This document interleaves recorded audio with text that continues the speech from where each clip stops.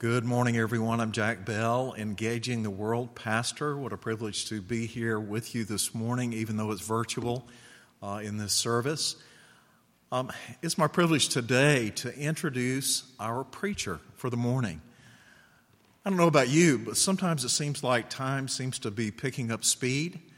And I think back to a year ago this month when I met Horace and Frida Gudas at the Greenville-Spartanburg Airport as they arrived in early January to begin their 2-year time with us. Horace is studying at Reformed Theological Seminary in Charlotte, working on a Master of Divinity degree, preparing to be a pastor in the Greek Evangelical Church, hopefully a church planter if the Lord wills. His wife Frida is also studying at RTS, and she is studying Christian counseling, which will be such a blessing to the church there in Greece. It just seems like it's hardly believable that it's been a whole year that they've been with us. And it's been so fun for Martha and me and many others in our congregation to get to know them, to love them. They're just a bright spot, and they represent right here in our presence our partnership, our global focus partnership with Athens, Greece, which is their home city. They represent Glyphada, Greek Evangelical Church, and they hope to go back to that same denomination about a year from now. So they're halfway through their time. So we're so happy to welcome Horace to our pulpit here at Mitchell Road today. We believe he and Frida are a special gift to us as a congregation. So listen carefully as he opens God's Word to us today from the book of Job. Welcome, Horace. Thank you, Jack. Hello, everyone. It is definitely a joy for me to be preaching today. My name is Haris Goudas, as Jack mentioned already, and my wife Frida and I are coming from Greece. Our plan is to stay here for 2 years in total, get trained, get equipped, gather experiences, and go back to our country and serve our church there. Our denomination, the Greek Evangelical Church, and the Protestant Church in general, is just a small minority of the total population in Greece. But we are excited because God, here in the United States, is the same God in Greece and in other parts of the world where His word is being preached. Coming here about a year ago, it gave me the opportunity to experience that the Church of God is not limited in my country and in my own local church, but it is something way bigger. Coming in the first Sunday to worship here in Mitchell Road was so special to me.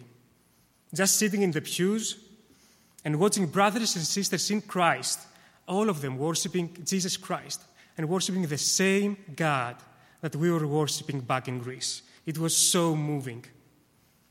I don't know if you have ever felt this, to go to another church and feel this connection with people that you meet for the first time. There is a bond between believers, and this bond comes from the love of Jesus Christ, which unites us all together under His body. We definitely feel blessed to be here, and we are thankful to God for what He is doing in Mitchell Road. One of the things that I am really excited about this year is the journey through Scripture that we are doing together as a congregation. Actually, I am so excited that I have promoted to people back in Greece, and several of them have started reading the plan together with us. So it's not a local thing, but it's a universal thing now. As Andy mentioned last week, reading the Bible is not about checking a box or adding another thing to our already busy lives. The Bible is a living book. No matter how many times you may have read it, it is always fresh. It has always something new to provide. Reading the Bible is about getting to know God better and getting to know what your Heavenly Father has to say to you. I thought it was a brilliant idea to read through the Scripture all together as a congregation and the sermons to follow what we read through the week. If you have been following along from the beginning, you will know that this week we are having a pause from the book of Genesis as we jump to the book of Job, and after that, from the next week, we'll jump back to Genesis 12 where we stopped. The reason for doing that is because we read the Bible in a chronological order, as you already know. And the book of Job, most likely, is the first book of the Bible ever written. So as a church, we will have only one sermon on the book of Job, so you are stuck with me for this one. It is an amazing book, presenting in the most amazing way the sovereignty of God. What I'm planning on doing today is give a brief overview of the book, highlighting some key parts, so in case you are not reading the Bible with us in this reading plan, you can get a good idea of what the book is about. And if you are following the reading plan, you will get a good reminder and a good overview of what you read this past week. After that, I will focus on Job 40, verses 1 through 14, which is going to be our main passage for today's sermon and where we will spend most of our time. As we go through the overview, I would like to put yourself in the position of Job. How would you feel? How would you react? And how would you think about God if all of that happened to you? So, the book begins introducing the main character, which of course is Job. Job was a very wealthy man living in an area called Uz. And the text tells us that he was a blameless and upright man who feared the Lord. Very early in the book of Job, he is losing everything that he owns: his wealth, his family, except for his wife, and his health. In the first 2 chapters, we see this discussion between God and Satan, where basically Satan accuses Job of fearing the Lord only because he has blessed him so much. And if God actually removed his blessings, then Job would actually curse God. Of course, Job is not aware of this discussion. God accepts the challenge and allows Satan to hit Job's belongings and family, but not himself. Just a quick pause here. It is really important to focus on 2 key things here. The first one is that even from the very beginning, from the very first book of the Bible, there is spiritual warfare. The devil is seeking to harm God's children from the very beginning. We should not lose this reality. We have an enemy that is always on guard and looking for ways to destroy us. 1 Peter 5:8 says, "Be watchful. Your adversary, the devil, prowls around like a roaring lion, seeking someone to devour." The devil's primary target is not Job. The devil's primary target is not you or me or any other person. The devil's primary target is God. He hates God, and because he hates God, he hates God's people.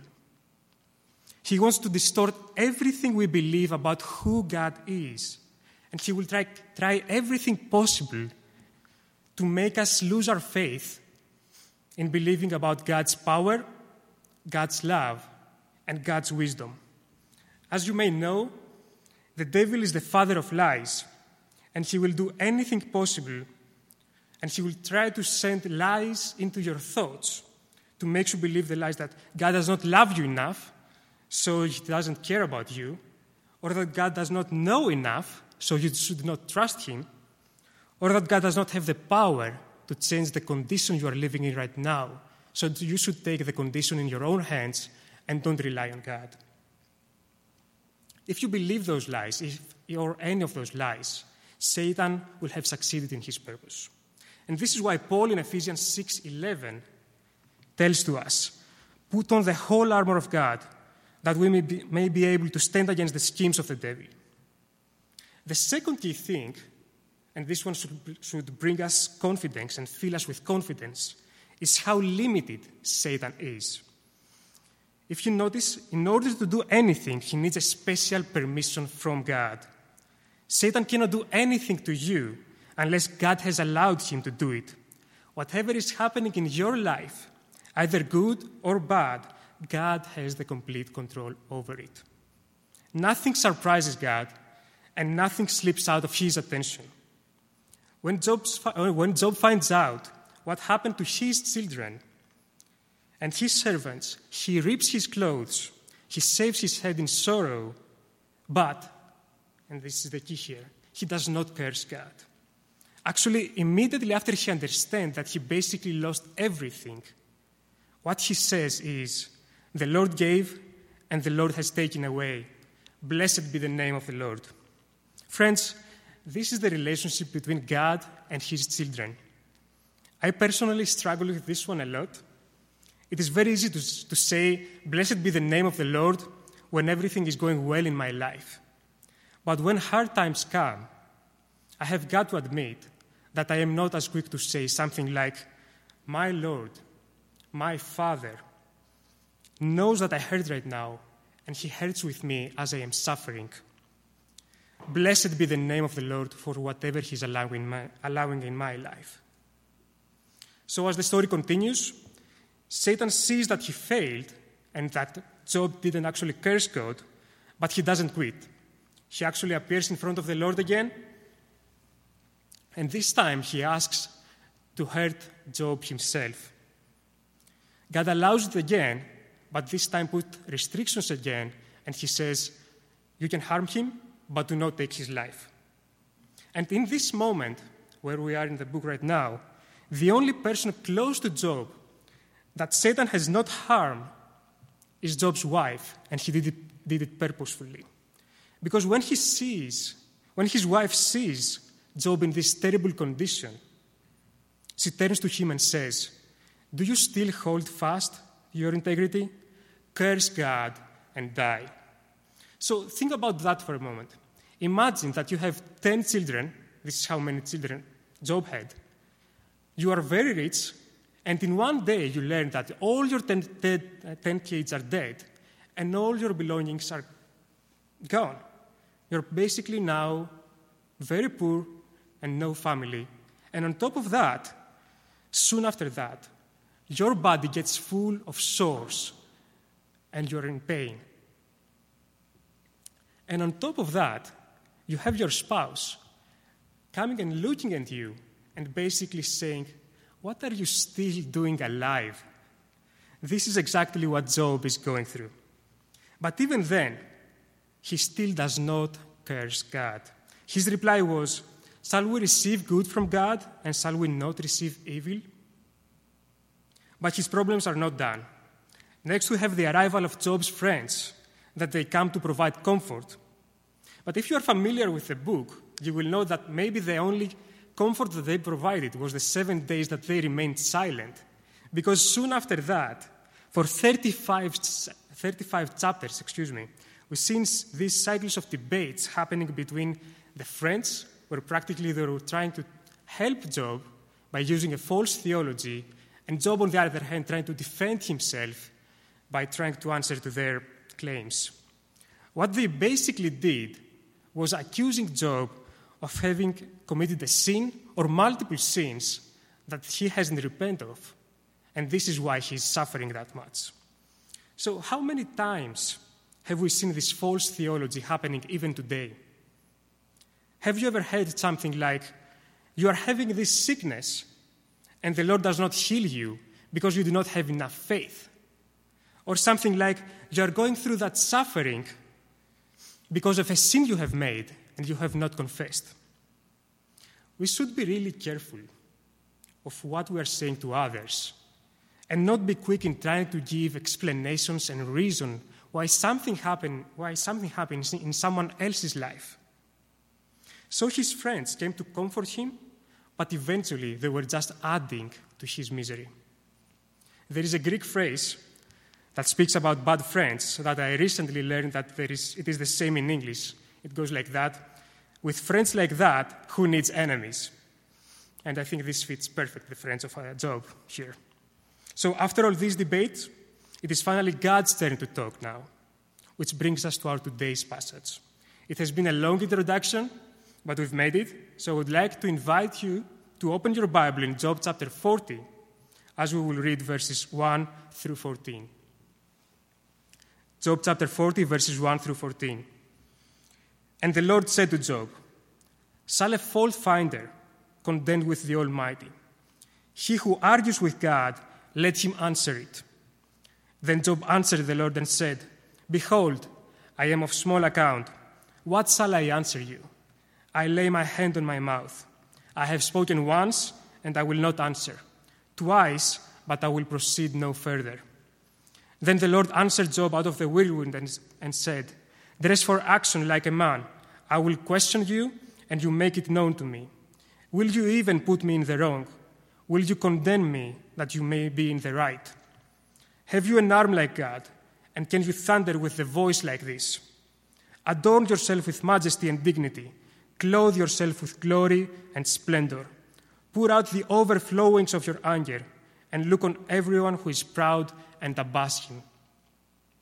Look on everyone who is proud and bring him low, and tread down the wicked where they stand. Hide them all in the dust together. Bind their faces in the world below. Then will I also acknowledge to you that your own right hand can save you. This is the word of the Lord. 3 brief points that I want us to focus on today. Point number 1, God desires to be in a relationship with you.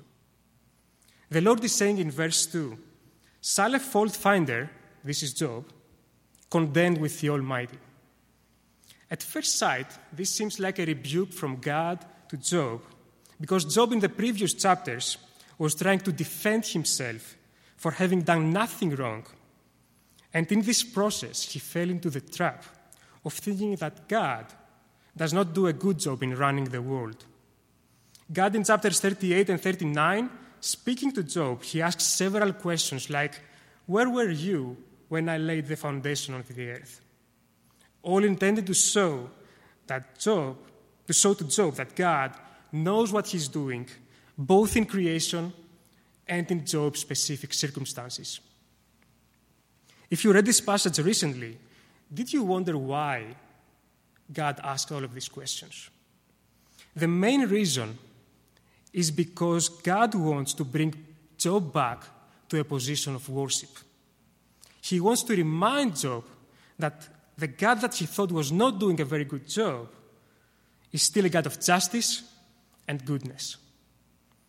Job might be thinking, God, you have allowed my wealth to be confiscated, my family to be taken away, my health to be ruined. You really must be doing something wrong here. And God, in this simple way, in this gentle way, he's saying to Job, my child, I have made no mistake. I know exactly what I am doing. My counsel is perfect. I have done nothing wrong. You need to trust me. God is not defending himself here. He doesn't need to defend himself. He does it because he wants Job to come back to the view that he had back in chapters 1 and 2, where he was blessing the name of the Lord no matter the circumstances around him. So God of Christianity is the only God who would put himself in a position like that. In any other religion, God is up here, distant from the human, and he only wants to receive from the person down here. God of the Bible desires to be in a relationship with you. He wants to be in a relationship with his people, and he's willing to come after us to bring us back to him. God of the Bible is the only God who is willing to sacrifice his son on the cross to open the way for reconciliation and salvation for sinful human beings like me and you. He wants to know your concerns. God cares for you. He wants to know your doubts. He wants to know your arguments and all the things you don't understand. As I was preparing for this sermon, Frida, my wife, told me, Andy, when he's preaching, he's using the best stories, so you should say some stories, definitely. So here is one. A couple of months ago, both Frida and I gone through a seminar, actually a readiness evaluation seminar. It's called Ministry Readiness Seminar. And what basically happens there is that you go, and there is a team of evaluators that they have spent years in ministry, and that what they are trying to do is evaluate your level of readiness to enter into a ministry position or your readiness level to enter in any kind of ministry life, something like that. I will not tell you my results. If you're curious, you can ask Jack, maybe some other time. Frida did a great job. But one thing that I remember from this seminar that was so clear to me was when one of the interviewers, one of the evaluators, asked me, how would you describe prayer to a person who is not a believer and that he doesn't have any kind of church experience? And my reply was, prayer is communicating with God. What I basically do when I pray is talking to my Heavenly Father.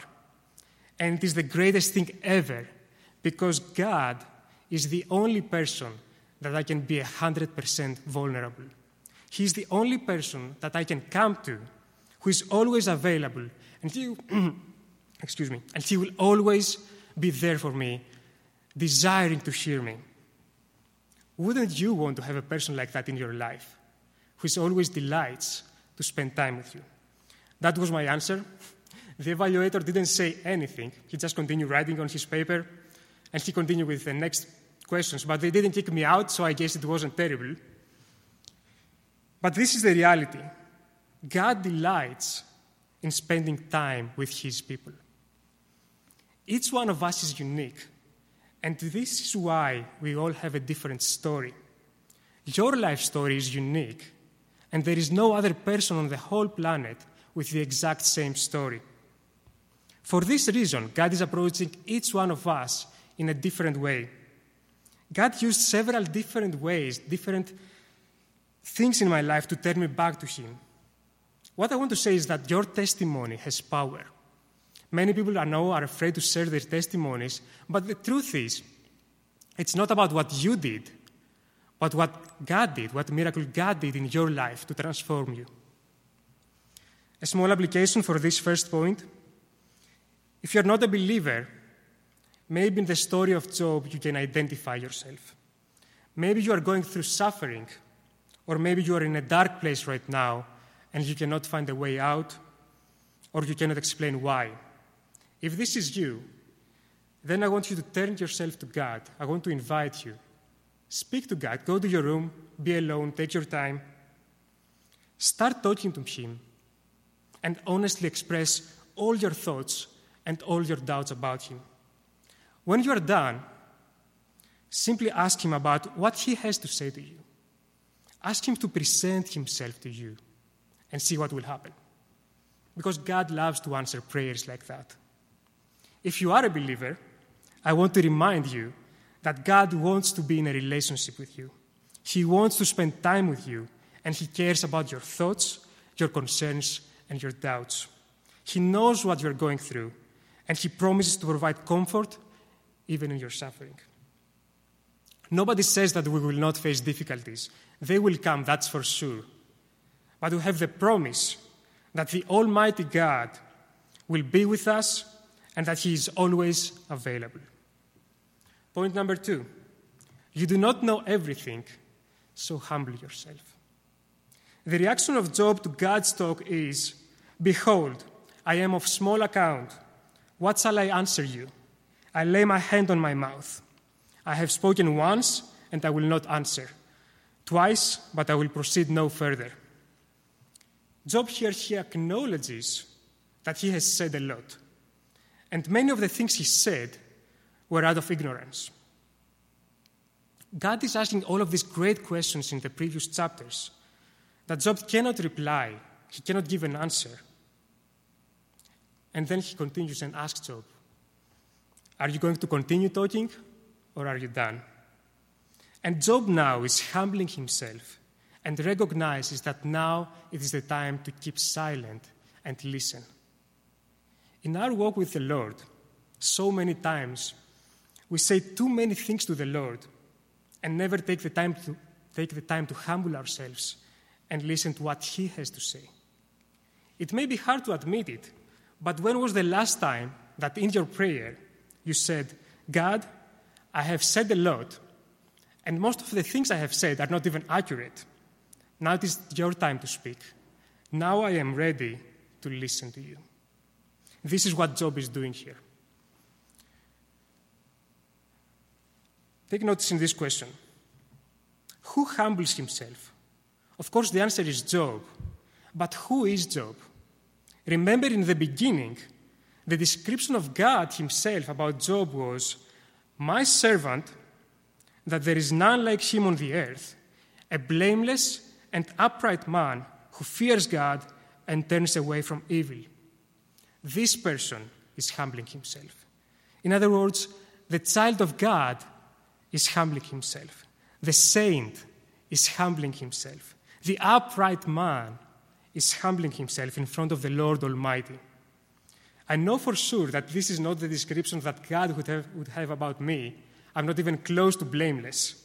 But if Job, who the Lord said was an upright man, needs to be humble, and if Christ himself humbles himself, as we see in Philippians 2, how much more should we do the same? In our walk with Jesus, we should daily humble ourselves in front of the Lord and repent. The more we get to know God, the more we see the need to grow in our humility. The more we understand the gap that there is between us as sinful humans and God's holiness, the more we need to get back to Him and ask for His grace upon us, which is enough to bridge this gap. If you find yourself in a place where you do not hear from God, or maybe you do not even remember when was the last time that you remember God speaking to you, then maybe it is because you are not done talking yet. Maybe in your prayers, what you actually do is do all the talking, say amen, and then continue with your life. Maybe when you open your Bible to read, you just do it to check your box and then put it aside, and you come back the next day and the next day and the next day without allowing the Word of God to reach your soul and to speak to your heart. James, in his letter, describes this perfectly. He says it is like looking yourself in the mirror and then you go away and instantly you forget what it was like. If all that sounds familiar to you, then maybe now it is the time for you to humble yourself in front of the Lord and, like Job, say, I said a lot. I said all that I had to say. Now, God, I am ready to listen. There are so many times in my life where I fall into the same trap again and again of doing all the talking and never letting God speak back. But this is not how a relationship works, is it? Some months ago, here is another story, or maybe better call it confession. I was in a place in my life, in one of these cases, where you feel that the heaven is closed, and I had this big burden in my heart. I was praying and feeling like I was talking on my own. I was not getting anything back, like talking to a wall. Have you ever felt that? There are several reasons why someone may go through a phase like that, and we don't always know why. But I was very aware of why this was happening to me that time. It is ironic, actually, because I am in seminary, and what I do most of my day is read about God, read about the Bible, read about theology, and write papers. I know it doesn't sound exciting, but this is something that I actually love doing. And what happened was that even if I was reading so much about God, I was not spending time with God. You see, the devil will use everything that he has available to make us go away from God. And in my case, he even used seminary to turn my focus away. So some days later, I was in this situation, and I had already signed up for the spiritual retreat happening some months ago here in the church. And for 3 hours, it was just me, my Bible, and God. I went out in this beautiful place behind the church with the wooden cross. If you don't know what I'm talking about, you should check it out. It's beautiful. And what I did was, I started praying. I repented for letting my studies go above my relationship with the Lord. And for the rest of the remaining time, it was just me and God spending time together. Just me and Him in His presence. And then after a while, this sweet feeling that the heaven is open again and the burden on my heart was lifted. God already knew, but He was waiting for me to go back to Him. And when I did, His arms were wide open. God is the all-knowing and the Almighty God. We are not any of these. So point number 2, we do not know everything, so let's be humble in front of the God and listen. Point number 3, even in your suffering, trust your Heavenly Father. You may have noticed that Job did indeed silence himself and said that he would speak no more. That's true. But he didn't repent for thinking that he knows better than God. He did not repent for what he said so far. The suffering was real. He honestly felt that he was treated wrongly. So his case is still open. When he says, I will speak no more, what he basically says is that I told you everything I wanted to say. I will not speak any further, but neither I will take anything back. So the main question still remains, isn't it? Why do I, Job, who I do not think I deserve it, suffer as I do? Yes, God is the Lord of the universe, and yes, He is in control of everything and sustains all the created order, but I am still suffering. This is why God continues His talking, even when after Job said that he would remain silent. The restoration was not yet accomplished. Again, the way God chooses to question Job is to help him overcome his resistance and gently lead him back to repentance and the reconciliation of the relationship. And God is doing the same thing with us so often, isn't it? He loves Job, and in the same way, He loves us today. Job, in his attempt to prove that he's innocent, he charged God with acting unjustly. In other words, Job thought that he knows better and not God. It is important here to notice that God does not accuse Job of any sin. But if the relationship is to be restored, then Job needs to acknowledge his self-righteousness, acknowledge his pride, and repent of all of his complaints about God. So from verse 6 to verse 14, and all the way until the end of chapter 41, God speaks to Job, and this time He makes it clear that He's not only the God of the universe, but also the God of justice. He makes Job, and us today as we read it, to realize that we cannot compare to God. We're not going to read it now. If you are following the plan, you should have already read it by yesterday. Or if you are following the plan and you are a bit behind or you're not following it, that's okay. But I would encourage you to go back and read chapters 40 through 42 to read what I'm talking about. But what I want us to focus our attention as we close here is to what happens when God finishes His talk.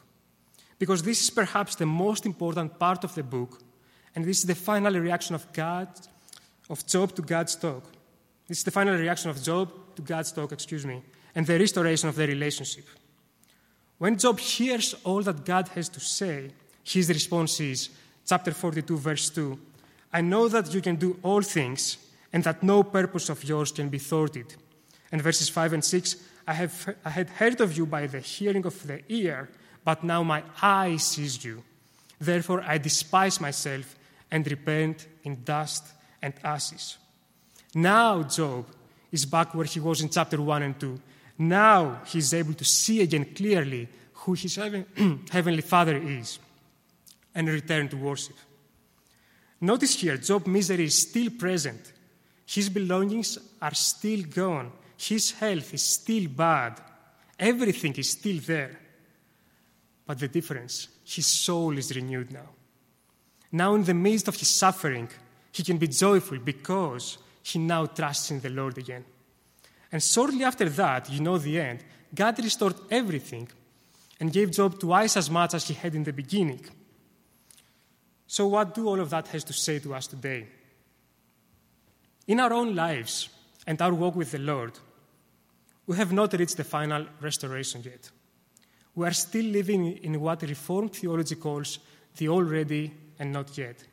As believers, we are already living in the kingdom of God, but not yet enjoying the glory and final restoration that will come with Christ's second coming. We, like Job, before God restored him, we are in the midst of difficulties and sorrows. But even in situations like that, we know that we have a Savior who has already won, and he's preparing a house for us right now. Jesus Christ paid for our sins on the cross. He has won death, and we expect him to come again. So when difficulties come, as a believer, you have two options. You can either live in misery and complain to God about all the bad things that are happening to you, or you can instead rejoice, even in your suffering, even in all the sorrows, because you have a heavenly Father who loves you and cares for you, and one day he will restore everything. There is a great quote from George Miller. George Miller lost his wife of rheumatic fever back in 1870. They were married for 39 years, and the Lord gave him the strength to preach her memorial service. And in his sermon, he said the following words: "I miss her in numberless ways, and shall miss her yet more and more. But as a child of God and as a servant of the Lord Jesus, I bow. I am satisfied with the will of my Heavenly Father. I seek my perfect submission to his holy will to glorify him. I kiss continually the hand that has thus afflicted me." The book of Job, at its core, it's not about Job. It's not even about suffering. It is about God and true worship. If you focus on the suffering, you will be disappointed because you will not find the answers that you might be looking for. But if you focus on God, you will see clearly his character, his sovereignty, his justice, his kindness, and his love.